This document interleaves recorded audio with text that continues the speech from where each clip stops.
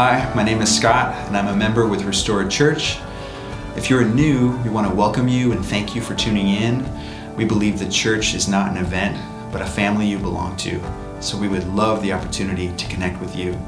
If you want to learn more about our church, or if we can help you in any way, please visit our website, www.restoredtemecula.church, and click on Contact. We also have a mobile app with resources including our Sunday messages, information about upcoming events, and other ways to connect. You can download our app on the Apple or Android app stores. With all that said, we hope you enjoyed the message. I love you guys. This morning we're going to jump back into our series, The King and His Kingdom. We have been journeying through the Gospel of Matthew, and the reason we've been in Matthew is we have a specific agenda with this. We want to learn as much as we possibly can about the King of Heaven, and it's the kingdom. When I say kingdom of heaven, I mean the kingdom of God. It's when God gets his way. It's his rule, his reign on the earth, his creation, right? What do things look like when God gets his way? That's what we're talking about when we talk about the kingdom of heaven. Now, we're in Matthew chapter 10. We started Matthew chapter 10 last Sunday, and Matthew chapter 10 is this remarkable portion of Matthew where it really focuses on the mission of God.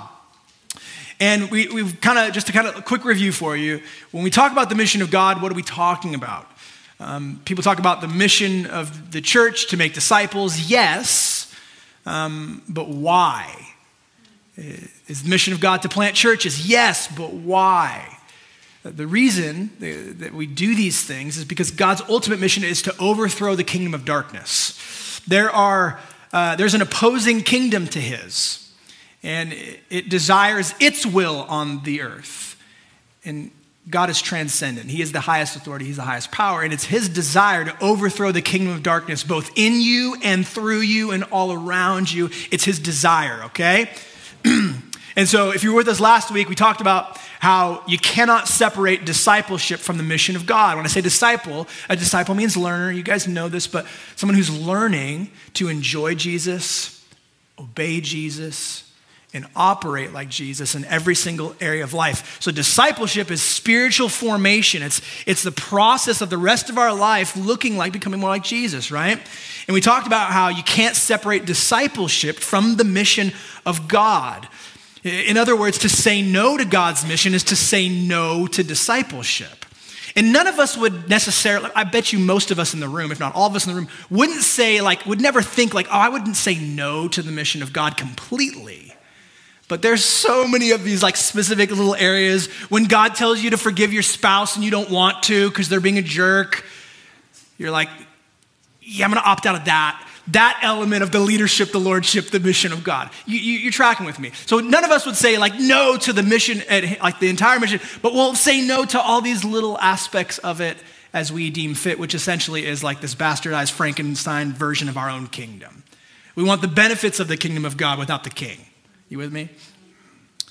To say no to God's mission is to say no to discipleship. A Christian is a disciple, so the mission of God, it's not a suggestion for the Christian. It's an assignment, and it's for our good and for the good of those around us. And so today, what my hope is as we go through more of Matthew chapter 10, my hope is that you're going to see something. My hope is that maybe some light bulbs would go off about just how personalized God's invitation is to you to join him in his mission, and how you were created. Part of the reason you were created was to embrace that, step into it with power, with authority, with confidence, to see God's kingdom come in you, around you, and to experience a ton of pleasure, a ton of blessing, despite the temporary, momentary afflictions, pain, suffering, darkness that we're in the midst of. You with me? All right, so Matthew chapter 10, you can go ahead and grab your Bibles. We're going to be there. Matthew chapter 10. Before we jump into the passage today, I want to pray, as per usual. I want to ask that as we're praying right now, I want to actually ask you to pray for me. Just to be candid with you, it was really beautiful. Jamie just prayed for me. It was awesome. Thanks, Jay. But I want to pray that God opens our eyes to see Jesus more clearly. But I also want to ask you to pray for me. And maybe you can relate to this. Friday was my Sabbath, and it was a transcendent day. Like, some changes happened, but like me and my eldest, we went skiing in Big Bear, and just had a wonderful like all-day date together, which was amazing. We had a lot of fun, some adventures. And then I came home, went to the men's social, got to hang out with my friends, drink good beer. It was a wonderful evening. And then like for the next 24 hours, it was just like war. Like on every front of my life. I mean, everything that you can imagine, there's just boom, boom, boom, boom, boom, boom, boom, all at the same kind of intense time. So I just share that to say, like, I'm a human being too, right? We're in this together. I feel like I'm not on my A game spiritually. I feel a little disoriented. I feel like some of the bombs are going off around me. And I really want to honor you and I really want to honor Jesus because I feel like there's something really profound for us in this passage as individuals, every single individual in the room, and more importantly, collectively as a church family. So let's pray together. If you just maybe silently, God, give them strength, whatever you want to pray. I love your prayers. And I just really want the Spirit to show us Jesus in some more, honestly, deeper ways because I think it's going to really benefit us, okay? So let's pray together.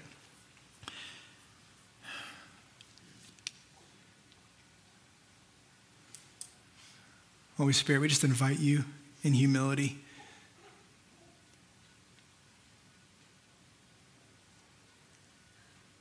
We sang it this morning. They're really like, there's nothing better than you. Your goodness, it transcends our ability to comprehend it. And so I ask for your help in comprehending just how good you are this morning. Just how wonderful you are, Jesus. There's no love like your love, Jesus. Nothing even comes close. Your sacrifice, your faithfulness, your loyalty, your dedication, your passion. Teach us about your love for us and the people around us. I pray freedom. That's what I pray. We love you, Jesus. We look to you now. Holy Spirit, help us. And all God's people said together, amen. All right, so I'm going to start in Matthew chapter 1.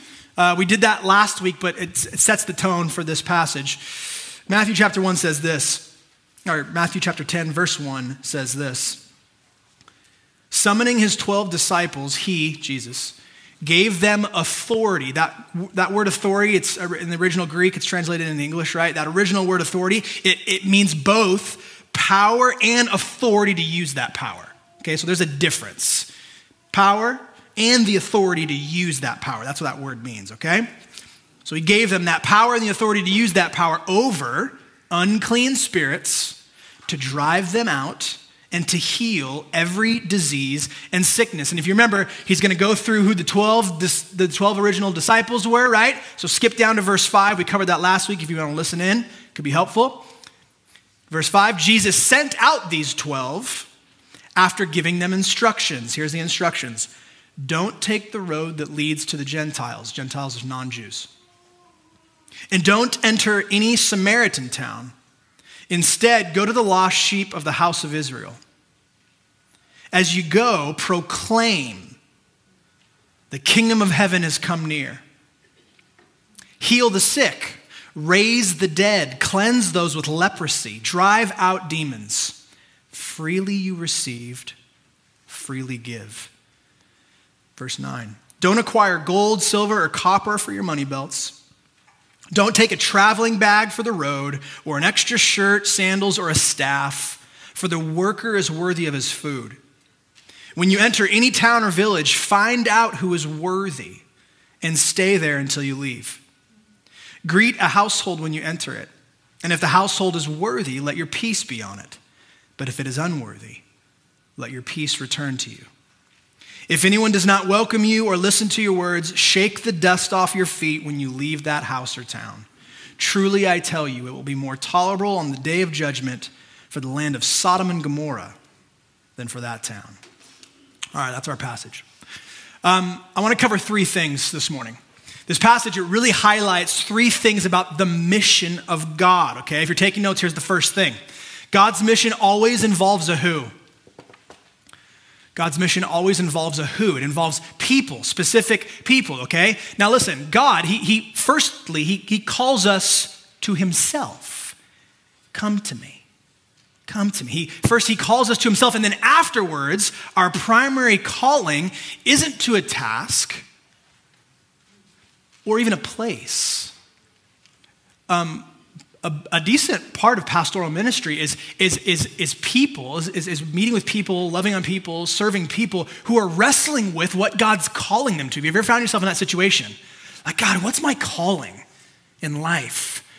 Where is God calling me to? Maybe, so I see some of the youth in the room, like, what vocation is he calling me to? That transcends like morality, doesn't it? There's not like a right or a wrong answer. Like, am I called to the medical field? Am I called to the classroom? Am I called to public service? Am I called to a trade? Like, you need wisdom for that, right? People are constantly, if you're anything like me, what's my calling? It happens all the time. Hear me. After Jesus calling us to himself, that's our primary calling to him. After that, our primary calling is actually not to a task. It's actually not even to a place. Our primary calling is to people.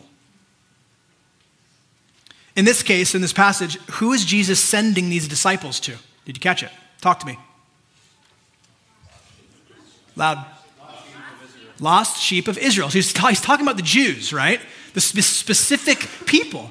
He says not Gentiles, non-Jews, not Samaritans. He goes, go to the Jews.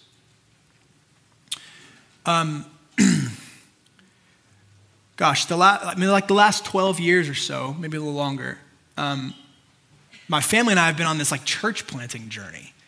Like God's like clearly given us like instructions and an assignment in various seasons. He's invited us to participate in his mission in specific ways, and it's looked like church planting the last 12 years. And I remember for each kind of phase, it looked a little bit different, but there was a lot of like similarities. And I remember coming out of the second church plant in South Bay, San Diego, we knew that God was beginning the process of like birthing something. It's like, baby's coming, I remember my mom said, hey, when a baby's coming, you can't stop the birthing process. And what God was birthing in us was, we knew that there was a new invitation to another element of his mission. And it involved coming here. And I remember like praying, because there was uncertainty about where, and I remember telling God, like, we're from the area, me and my wife both.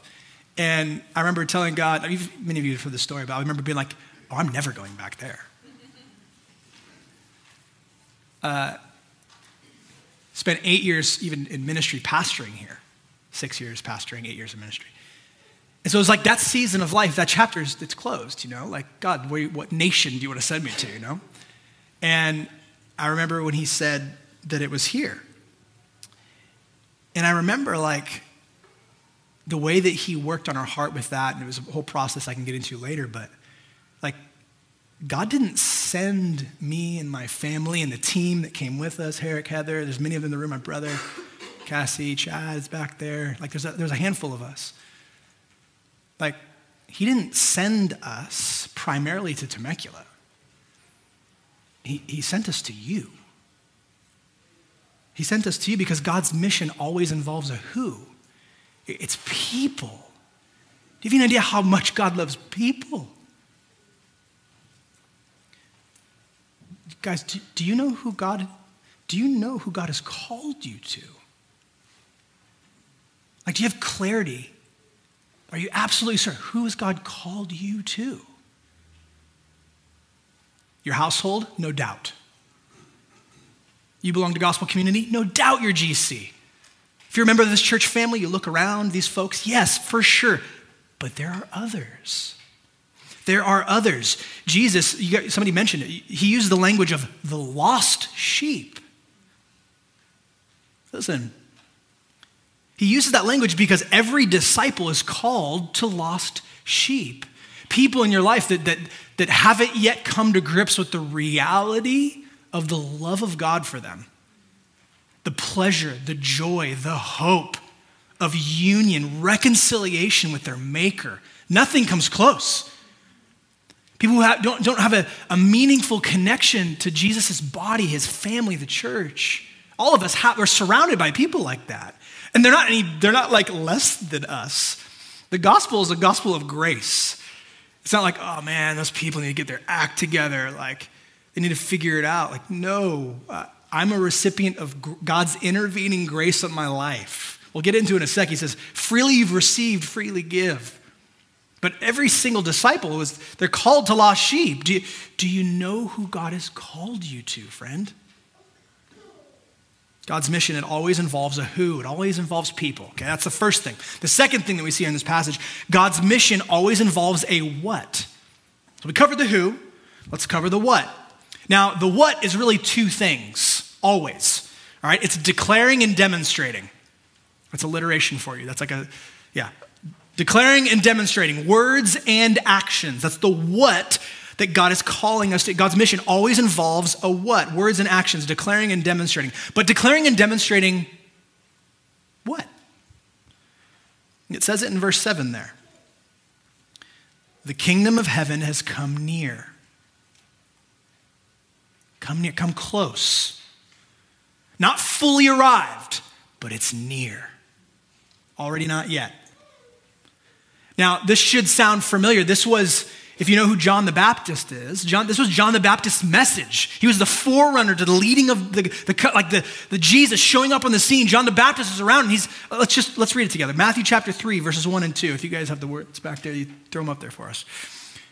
In those days, John the Baptist came preaching in the wilderness of Judea and saying, repent, because the kingdom of heaven has come near.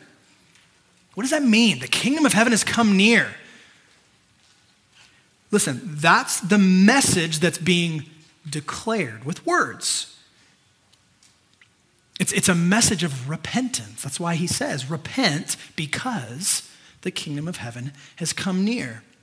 In other words, there is a king, okay? There's a king whose kingdom actually transcends these earthly kingdoms. It's a higher kingdom. It's the kingdom of the heavens, right? And this king, he's different. This king, he's gracious. He's merciful. He's filled with compassion. He offers forgiveness. How do we know that to be true? We know that because there's an invitation to repent. If you have a king who's overthrowing another kingdom, and that kingdom is in opposition to me and my rule and my reign and my way, you just obliterate it. You're standing in my way. That's every war that's ever been fought is that way. This king is different, isn't he? Hey, repent. The kingdom, it's near. He's gracious, he's merciful, he offers forgiveness. Listen, that's really, really good news for anyone who's ever sinned against that God or against the people that God loves, which is everyone. Repent. Repentance is like a different thing, guys. I think oftentimes we misunderstand. We've talked about this often, but the refresher is helpful. Repentance is more than just like, I'm sorry. It's more than remorse. It's not just I'm sorry, it's like I'm stopping. It literally means to change your mind, to change your direction. There's a difference between repentance and remorse. Remorse would be like, heaven forbid, you get a DUI. Okay, remorse would be like, dang it, they're taking my license away. Gosh, it's gonna be on my record. There's gonna be shame involved. What are people gonna think? Like, it makes sense. That's, it's remorseful. It's not bad. We ought to have remorse when we blow it, and everybody in this room blows it. Repentance is different than remorse. Repentance is like, oh man, in my lack of self-control, in my disregard for other people on the road, like I sinned against God. Not only did I disregard other people, right? Lack of self-control, but those things I disobeyed him. I rejected him and his ways in doing so.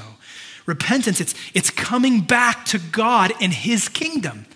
It's a coming home. It's his rule and reign. I want to re-embrace that because I didn't. So it's way more than just remorse. Repentance, what it is, it's the manifestation of receiving God's forgiveness and grace. So when you blow it, his invitation to receive forgiveness and grace, you actually take him up on that, and it influences how then you live. So it's more than just I'm sorry. It's I'm stopping that behavior and I'm coming back to the kingdom. I'm coming back to his rule and his reign. You with me in this? We got to understand this. The invitation to repent because the kingdom of God is near, the kingdom of heaven is near. It's the gospel. It's good news, man. And God desires that we as his children, as disciples of Jesus, that we would declare that gospel of the kingdom in ways that are applicable to the people that he sends us to. So the example, like the DUI guy, right?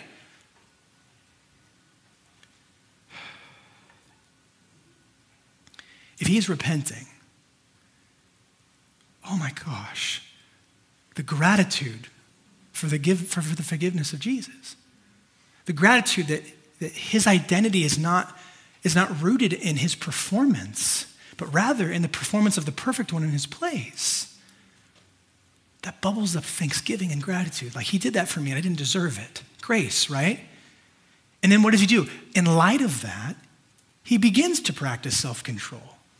Not to earn God's love, but because he has it, or he already has it, and he doesn't deserve it. So he begins to practice that self-control as an act of devotion and gratitude to God and worship, right? And then he starts to consider other people more than he considers himself. That's repentance. It's different than remorse, isn't it? Okay.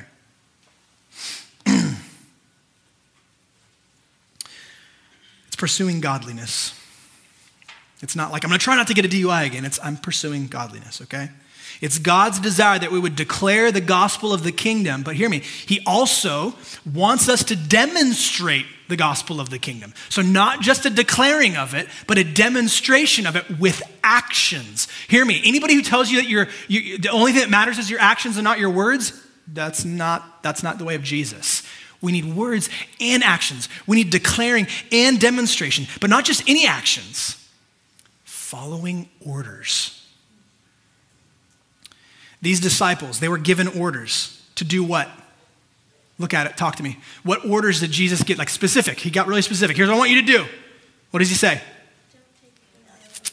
Heal the sick, raise the dead, cleanse those with leprosy, and what's the last one? Drive out demons. There's other ones too. Guys, do you realize, hear me, God will actually tell you to do stuff.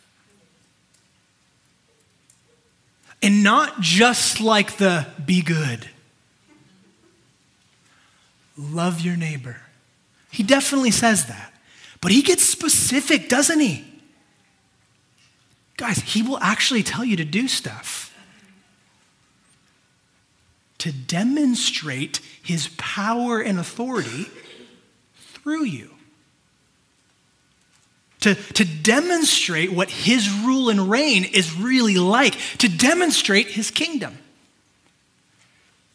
He'll tell you to do wild, uncomfortable things like forgive. But they were so rude to me. Maybe they sinned against you in abusive, evil, wicked ways. Trust is different than forgiveness. This is another message, but you don't have to trust untrustworthy people.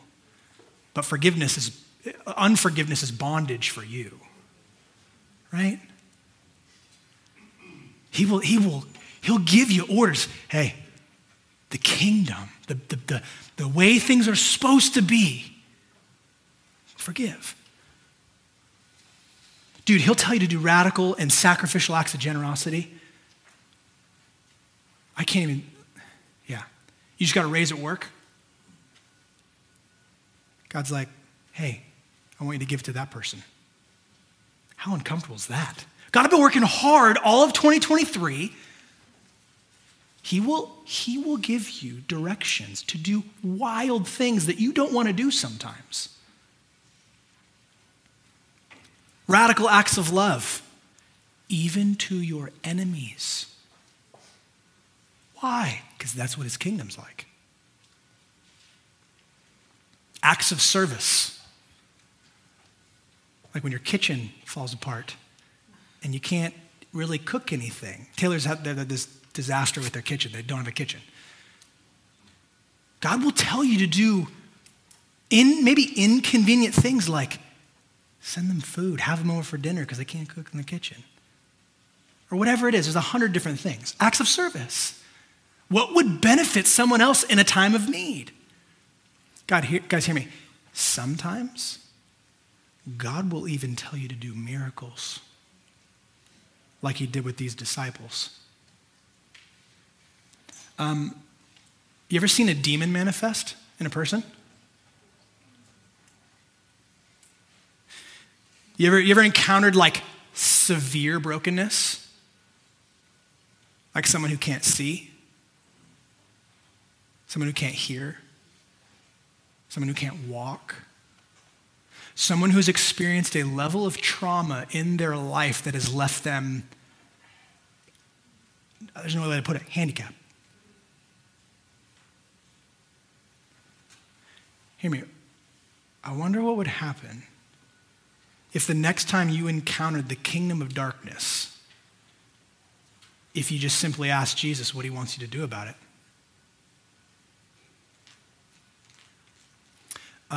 In 2019, I was in Durban, South Africa, meeting with a couple different churches, doing some trainings and some preaching, and just usually, 2 or 3 times a year, my travel schedule will take me out of the country. And I'm with a church that know and love, partner with, really love them a lot. And I'm doing like a prayer and prophecy training. Like really, like if you guys have been through God Speaks Spanish, like how to discern and listen to the voice of God, I'm doing a variation of that for a church in Durban. And that trip was really hard because I get there and like a day or two into getting there, I'm there for probably 7 to 10 days, I forget, something in that range. And I just got sick. And like, if you've ever been jet lagged and ill, that combination is the worst. It's awful, okay? So I have this training. It's gonna be, I think it was like on a Thursday night or something like that. And I wake up Thursday, I feel like garbage still, and I'm like, I'm just gonna spend the day in bed and just pray and ask God to like give me the strength I need to do it. So I spend the day in bed. I get to the training. I do the training. It's a long one. It's like 3 hours long, and I am fried. And to be candid with you, like I'm not on my A game. Like, you know, when sometimes you're like, I'm gonna push through and you do it and you're like, that was borderline not worth doing because I was so like off. It was one of those kind of nights. So clearly wasn't like my skill, my talent, it was none of that, okay? And what I do at the end of that training is I paired people up to pray for each other, but I directed them to, I want you to let God inform your prayers. So listen on the person's behalf and then let God lead you in prayer in the ways that I taught them, okay? So this happens, right? I paired these 2 women up, and one of the women, she was a more mature woman, and the other one was kind of younger. And the younger one, she shared, because the whole training is, okay, well, how can I pray for you? They inform them, here's how you can pray for me, and then they spend time listening to God on the person's behalf and kind of praying prophetically. And the younger woman was really struggling. She had like chronic, severe back pain. And so the older woman, she's practicing what we're learning, and she's looking to God, listening to God for him to give direction. God, what do you want to do about it? God, what should I do? And she hears the Spirit say to her, heal her. This older woman, she'd been a Christian for over 50 years, okay? She'd never prayed healing over someone. So you can imagine the discomfort, was that really God? No, it couldn't have been. Like the like anxiety that might arise of like, what if I'm wrong? What if I blow this? What if my performance is not good? Like, what if this goes south? But she had enough faith to put her hand on the woman's back in a simple prayer of healing. And I got the report afterwards. Both women felt her hand get super hot, and the woman is instantly healed.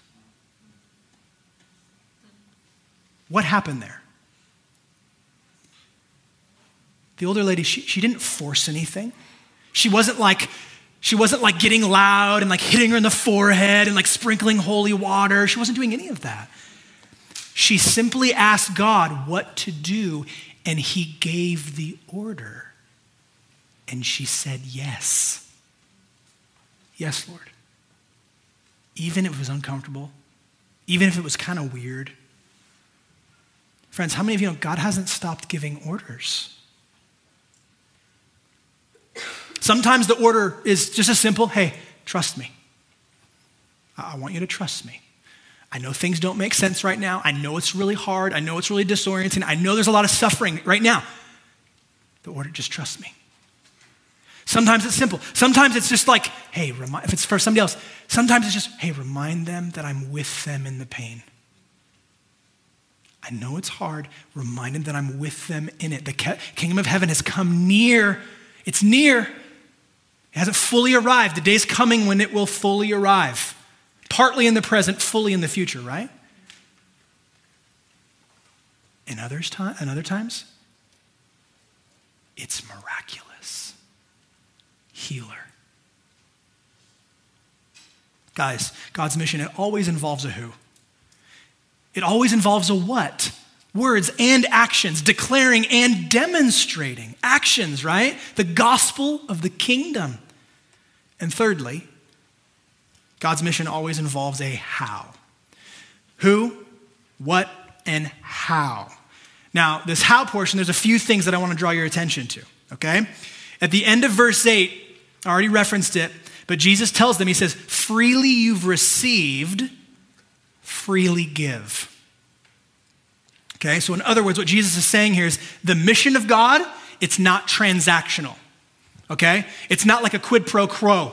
Like, if I do this for you, then you'll do that for me. That's not what this is about, okay?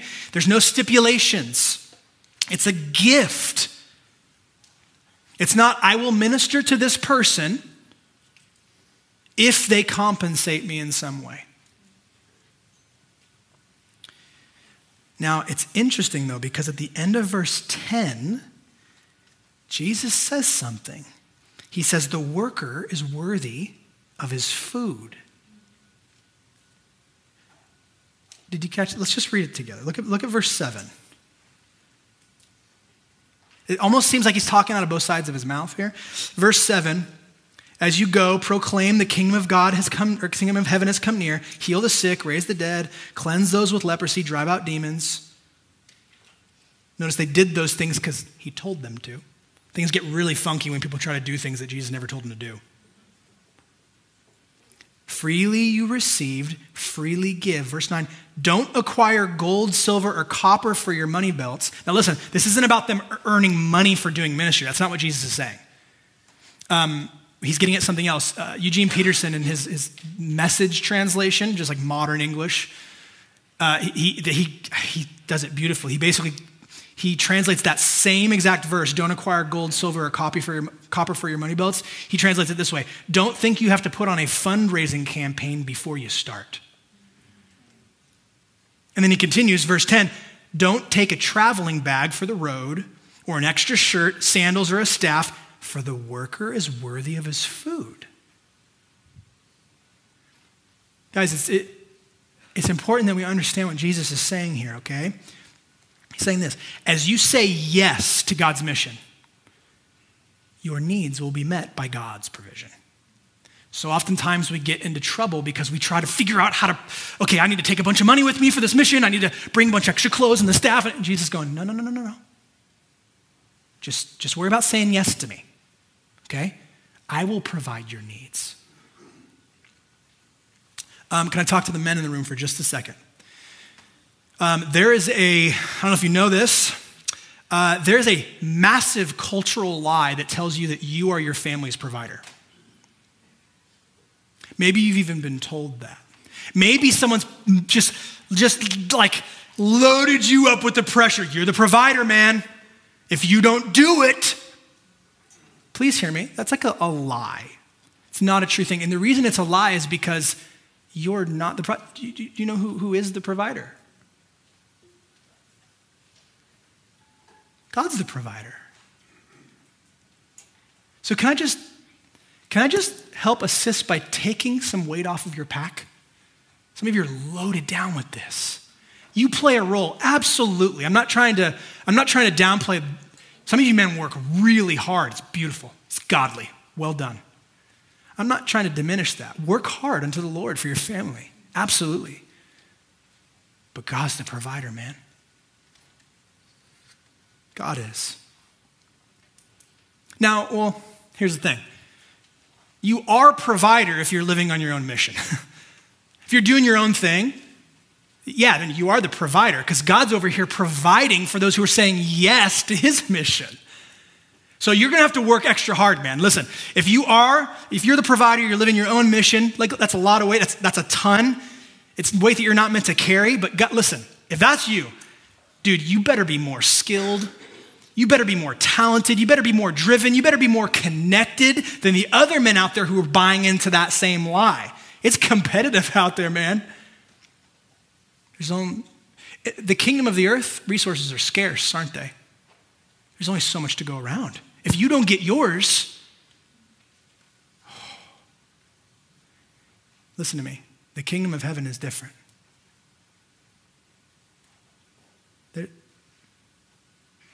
There's not like a scarcity mindset in the kingdom of heaven. Abundance.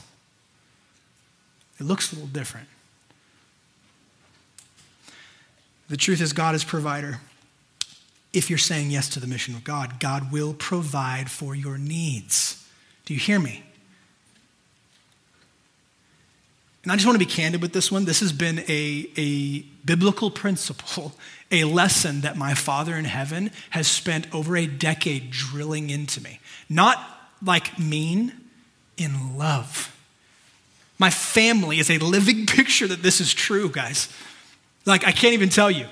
The last 12 years of us going, like, imperfectly, man, blowing it so often, but like, okay, Lord, I want to be open-handed with all of our resources, especially our time. What are you inviting us into? And then stumbling our way through the process of learning and growing to say yes to whatever he says. And not doing it in isolation, doing it in community. Hey, brother, sister, gospel community, this is what we feel like God keeps highlighting. Will you pray with us in this? And God has a way of leading and guiding and fathering his children together. Our life is a picture of this. Imperfectly, yes, but it's a picture nonetheless. He's always provided what we need, even when it doesn't make mathematical sense. Listen, the first church plant, this is real, okay? We fundraised a little bit because it's not a job. There's not employment. There's no money. So we fundraised like as missionaries. God gave us an assignment. God's will, God's bill, right? Like that's a thing. So listen, we fundraised $1,850 a month for the first year. Just people, hey, we feel like God's in community. People were we feel like this is what yes to the mission of God looks like for us in this season. And people were generous to support it for a year. So $1,850 a month. Our rent in San Diego was $1,500 a month. Our car payment was $350 a month. You tithe on that, we're already in the red. I know this sounds irresponsible. Sometimes it doesn't make sense on paper, but when you have direction from your Father in heaven, you have collaborative discernment that actually is revelation, not from my will, but his.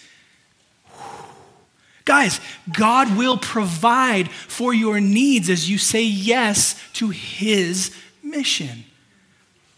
And if you need a case study, we will be your case study. Has it been easy? Absolutely not. We're not special. We're not. But we do have a track record of saying yes more often than we've said no.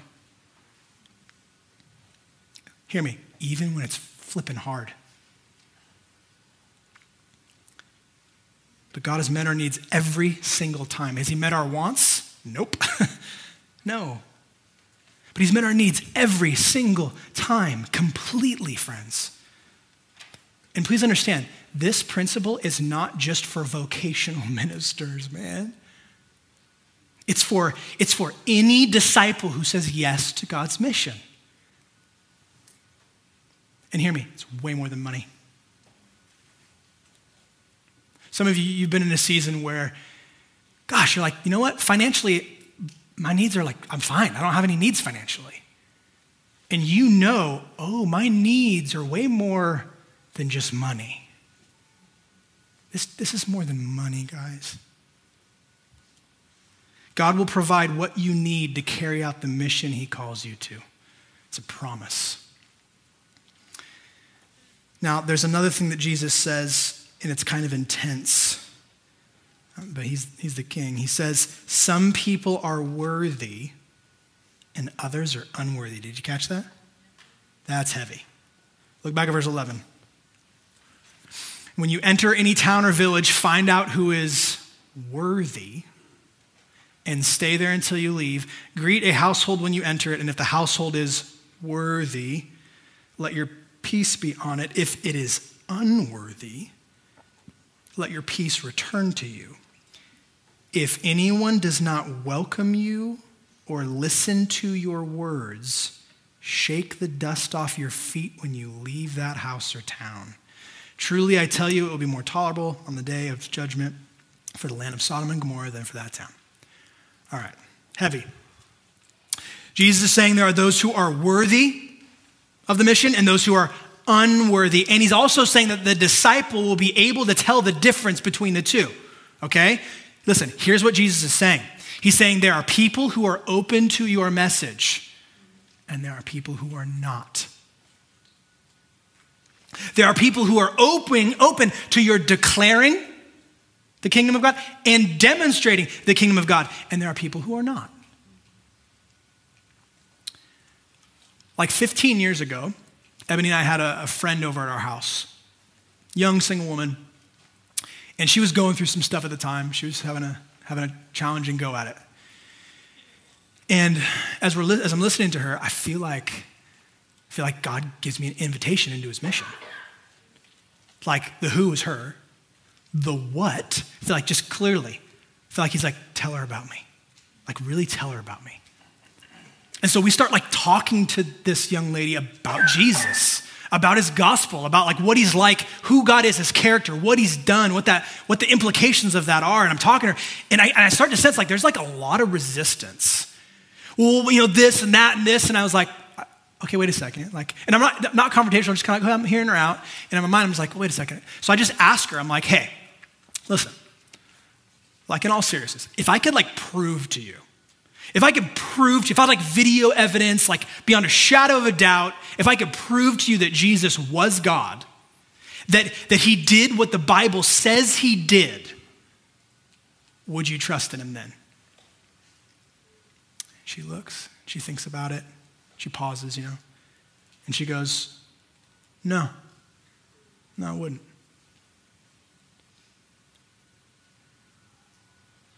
Under no circumstances was she interested in yielding to the king and his kingdom. According to Jesus, that's what it means to be unworthy. My will be done.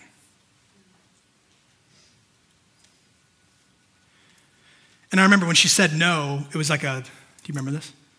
When she said no, we both just kind of dropped it. Like, whoa, there's nowhere to go from here. Guys, that's what Jesus means by shake the dust off of your feet. It's a moving on. Listen, some of you, there are people in your life right now that would be so open, like they would be so open to you declaring and demonstrating the gospel of the kingdom to them. And there are others that are not. Jesus says you will be able to tell the difference. And he says, and when you're faced with an unworthy person, move on. Don't badger them. Don't try to win the debate.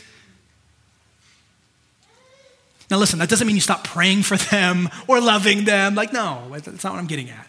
Oh, write them off. They said no. Like, no, that's not the heart of God, right? It doesn't mean you stop praying for them, but it does mean you direct your energies elsewhere. God's mission, it always has a who. It always has a what, right? Some form of declaration and demonstration of the gospel of the kingdom. And it always has a how. And that how you operate in that, it's not a transactional thing, right? God's gonna give you, he's gonna provide you what you need to carry it out. And when it's clear that the person doesn't want the king in his kingdom, shake the dust off your feet and move on. So here's the big question. I'm almost done. The big question is this: how do you find out the who, the what, and the how? Like, how do you get the specifics? How do you know your calling? How do you know the who, the what, and the how of living on God's mission? Look at verse 1. Look back at verse 1. Summoning his 12 disciples, he gave them authority over unclean spirits to drive them out and to heal every disease and sickness. How do you find out the who, the what, and the how? Hear me, please. You meet with Jesus. Super duper simple. How do you figure it out? How do you discern the specifics? You meet with him. You meet with Jesus. Jesus, look what happens here. We got to get this order right. Jesus, he meets with his disciples, plural. He gives them power and direction, and then he sends them out in that order. We are going to get in a lot of trouble if we try to do ministry before we take the meeting. You with me? I want you to imagine something with me. I want you to imagine you get a phone call. And it's from Elon Musk's assistant, his personal assistant. And it's true, it's real. It's not like AI calling you or something crazy. Elon Musk's assistant calls you and goes, Mr. So-and-so, Mrs. So-and-so, Miss So-and-so, whatever. I don't care about your age. Like, he calls you, or the assistant calls you and says, hey, Mr. Musk would like to meet with you personally. And he gives you some availability and some time. Here's my question. Imagine this, like Elon Musk, the richest guy in the world. I just Googled it. His net worth is $230 billion. That's like that's unfathomable money, okay? Mr. Musk wants to meet with you. My question, like, would you take the meeting? Heck yeah, you'd friggin' take the meeting. Yes, you would take the meeting. I would take the meeting. If anybody in the room here would not take the meeting, you take the meeting. Now, hear me. That meeting, it would probably carry some weight on your calendar, would it not? Like, you might actually move things around to, like, make that meeting. Guys, do you realize the God of the universe wants to meet with you? He wants to meet with you. It's not a myth. He wants to meet with you. He wants to share his heart with you. He wants to share his heart for you. He wants to share his heart for other people. He wants to fill you with power. Not like worldly power, like supernatural power to do stuff that doesn't have any other explanation than like, whoa, that blind guy can see now. That's not because of your talent. Oh my goodness, they just forgave their stepdad who's abused them for 30 years. Wow. He wants to fill you with power. He wants to give you wisdom and direction and guidance. Listen to me. The God of heaven wants to meet with you, not just once, every day of your life.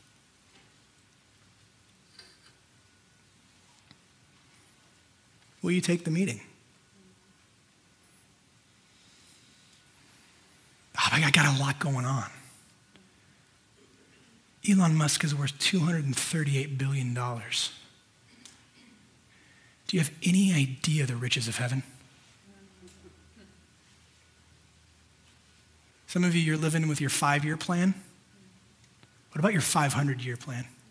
Do you have any concept of eternity?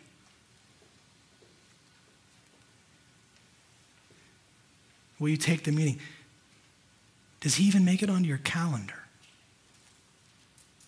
Or just kind of when it's convenient? listen to me.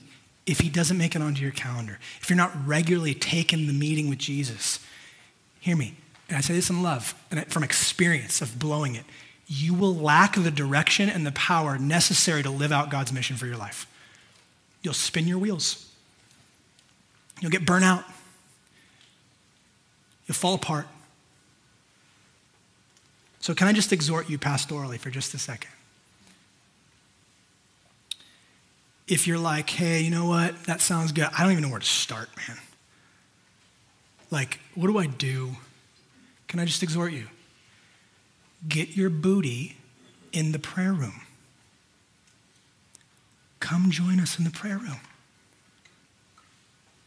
If a time slot doesn't work, well, there's 3 time slots right now. 7 to 8, 9:30 to 10:30 on Tuesday mornings, and then Thursdays from 4 to 5. If one of those time slots, you can't make it, there's work, let us know and we will make one for you. We will figure it out. It's that important. Listen to me. Herrick, I love that you mentioned it because he didn't know that I wanted to talk about this. He mentioned it during family time. He goes, like, individual time with Jesus is so important. Coffee, Bible, hymn, absolutely. It's one of my favorite things in life to do, to be candid. It's vital. You got to do that, okay? It's massively, massively important. But Jesus didn't like summon, if you're in verse 1, he didn't like summon his disciples to him and then go, okay, line up. Peter, let's talk. Next. John, let's talk. No. He summoned them together. He met with them together, didn't he? Join us in the prayer room.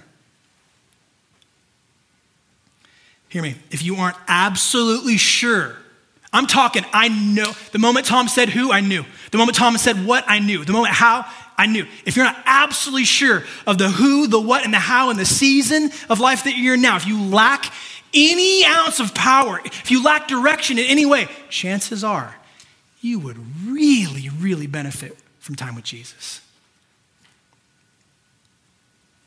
Take the meeting, man. It's an open meeting. He wants to meet with you. All right, band, will you come up? I want to close in just a minute. We're doing great on time. You guys with me still? Great. Youth, if you ever need a ride to the prayer room, call me, text me, I will personally come pick you up. I'm serious, this isn't a joke. I will pick you up anytime. Or I will send an Uber if I literally can't. I just thought about that. Whoa, that was a big, I want my yes to be my yes and my no to be my no. I will make sure there's a way for you to get there that's safe, that your parents would condone. Okay? So maybe I wouldn't send an Uber. Maybe what I would do is, no, I will figure it out. No empty promises, okay? Parents are like, this guy's sketchy, trying to send Ubers for my daughter. No. All right. So, can't separate discipleship from Christianity, okay? Can't separate the mission of God from discipleship. If you're a Christian, if you're a disciple, you're called to live on mission, okay? To other people because God has lived on mission to you. Did you hear me? You're called to it. You're called to live on mission to other people because God lived on mission to you, right? It's not just him delegating this stuff. He demonstrated it, didn't he? He modeled it in the person of Jesus. God's mission, it always has a who, right? It always has a what. It always has a how. Guess what? The who was you. Do you know that? The who was you. And what about the what? What does Jesus do? He declares the good news, right? Repent because the kingdom of God is near. The kingdom of heaven is near. And he doesn't just declare it, he demonstrates it. The perfect life. This is what it looks like to yield to the rule and reign of God. This is what it looks like to fully be immersed in the kingdom of God. His perfect life in your place. His substitutionary death on the cross. In your place, in my place. He makes it possible for you to be rescued from the kingdom of darkness. That's the what. That's how he declared and demonstrated. And what about the how? It's the same thing too. The how, it wasn't transactional, right? It was grace. It was purely a gift. You can't earn it. And I love that the scripture said Jesus emptied himself. He took on human limitations, which meant that he had to rely on the Holy Spirit in ways that you and I do. And what did God do? God provided exactly what Jesus needed to accomplish your redemption, your restoration, your rescue from the kingdom of darkness. But hear me. Jesus knows when to shake the dust. This one's serious. Jesus knows when to shake the dust. He will respect the choices that you make. To receive him or to reject him. And so a question that I just have to ask is like, have you actually received Jesus?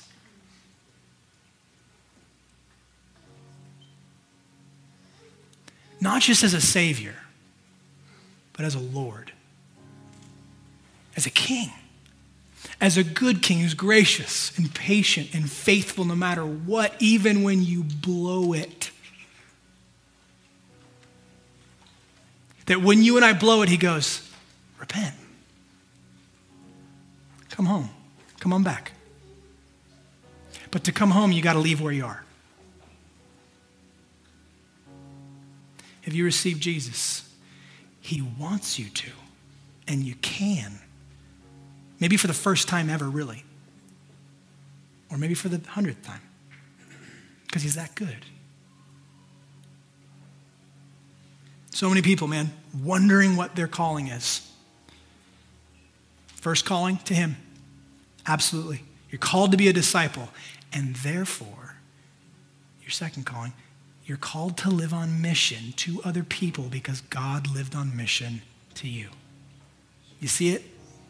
You see God's strategy to overthrow the kingdom of darkness? In you, through you. In us, through us. Will you stand with me if you're able?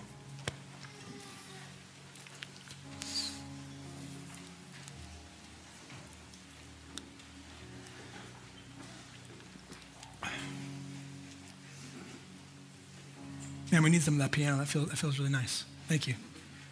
Harry, can we have some more of that? Thanks, dude. That's not to manipulate you, by the way.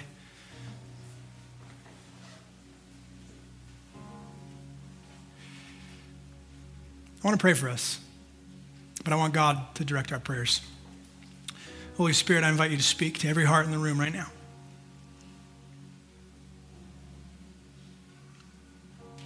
Your children are listening.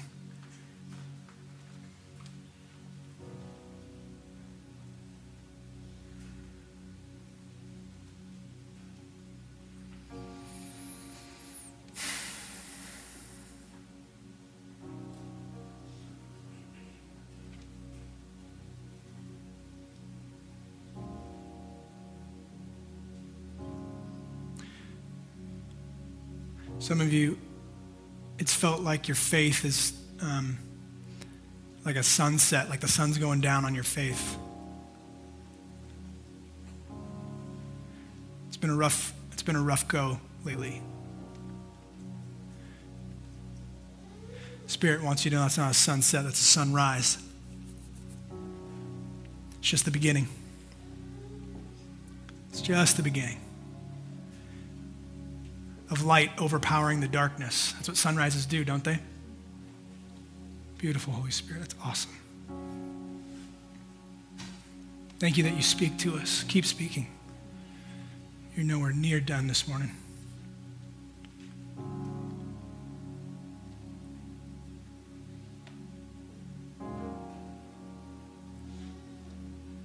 Some of you, the opportunity is right in front of you to yield to the Lordship of Jesus. It's going to give you more pleasure than you've ever experienced in your entire life.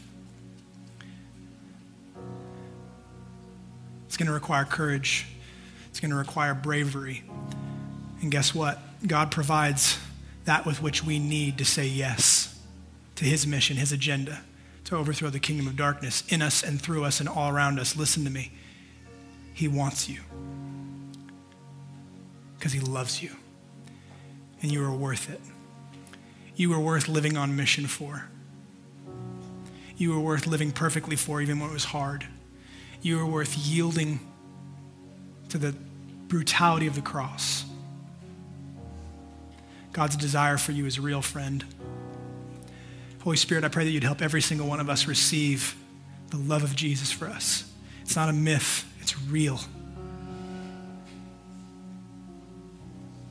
I pray that you'd clearly begin to teach us more and more. We'd be able to hear your voice, discern your voice more and more about the mission that you're inviting us into. And I pray that we'd have the faith to say yes, even when it doesn't always make sense, even when it's uncomfortable, or it's hard, or you're tired and you're just weary and you're beat down. It's like, can I just get a break? Can I just get some rest? I just want some rest and some peace. And all the while, Jesus is going, yeah, my yoke is easy. My burden is light. Come to me, all who are weary. Get off your phone. Come to me. I can give you rest. I can give you everything that you need. But you got to believe me. You got to trust me. Father, give us faith, we pray, to trust you in deeper ways, to see more and more of your mission on the earth happen in us and through us. We love you. We yield to you. Thank you, Jesus. Amen. If you're on the prayer team this morning, would you make your way to the front, please? Here's what we're going to do for the next 15 minutes. We're going to respond as people who have hopefully received the love of Jesus. Two types of people in the room, priests and patients. Priests, people who orient their life around delivering God praise because he's worthy, delivering him gratitude. That means singing to him and praising him with your body because he's worth it. So we're going to do, the band's going to lead us on opportunities to praise him. Everybody likes to be praised, so does God. Those are priests. Patients, you need some care. You need some guidance, you need some direction, you need some fatherly insight. There's trusted men and women up here in the front that would love to pray over you. No strings attached. Freely they've received, so they just want to freely give, right? It's grace, it's a gift. I think God has some gifts he wants to give people this morning. And I think if you find yourself wanting, that's for you. You find yourself lacking in your heart right now, he has a gift for you. He wants to give it to you. Act in faith. Take him up on his offer. See what he does. Come receive prayer, okay? And then Herrick will pastor us, closes at the end. Love you guys. Enjoy him.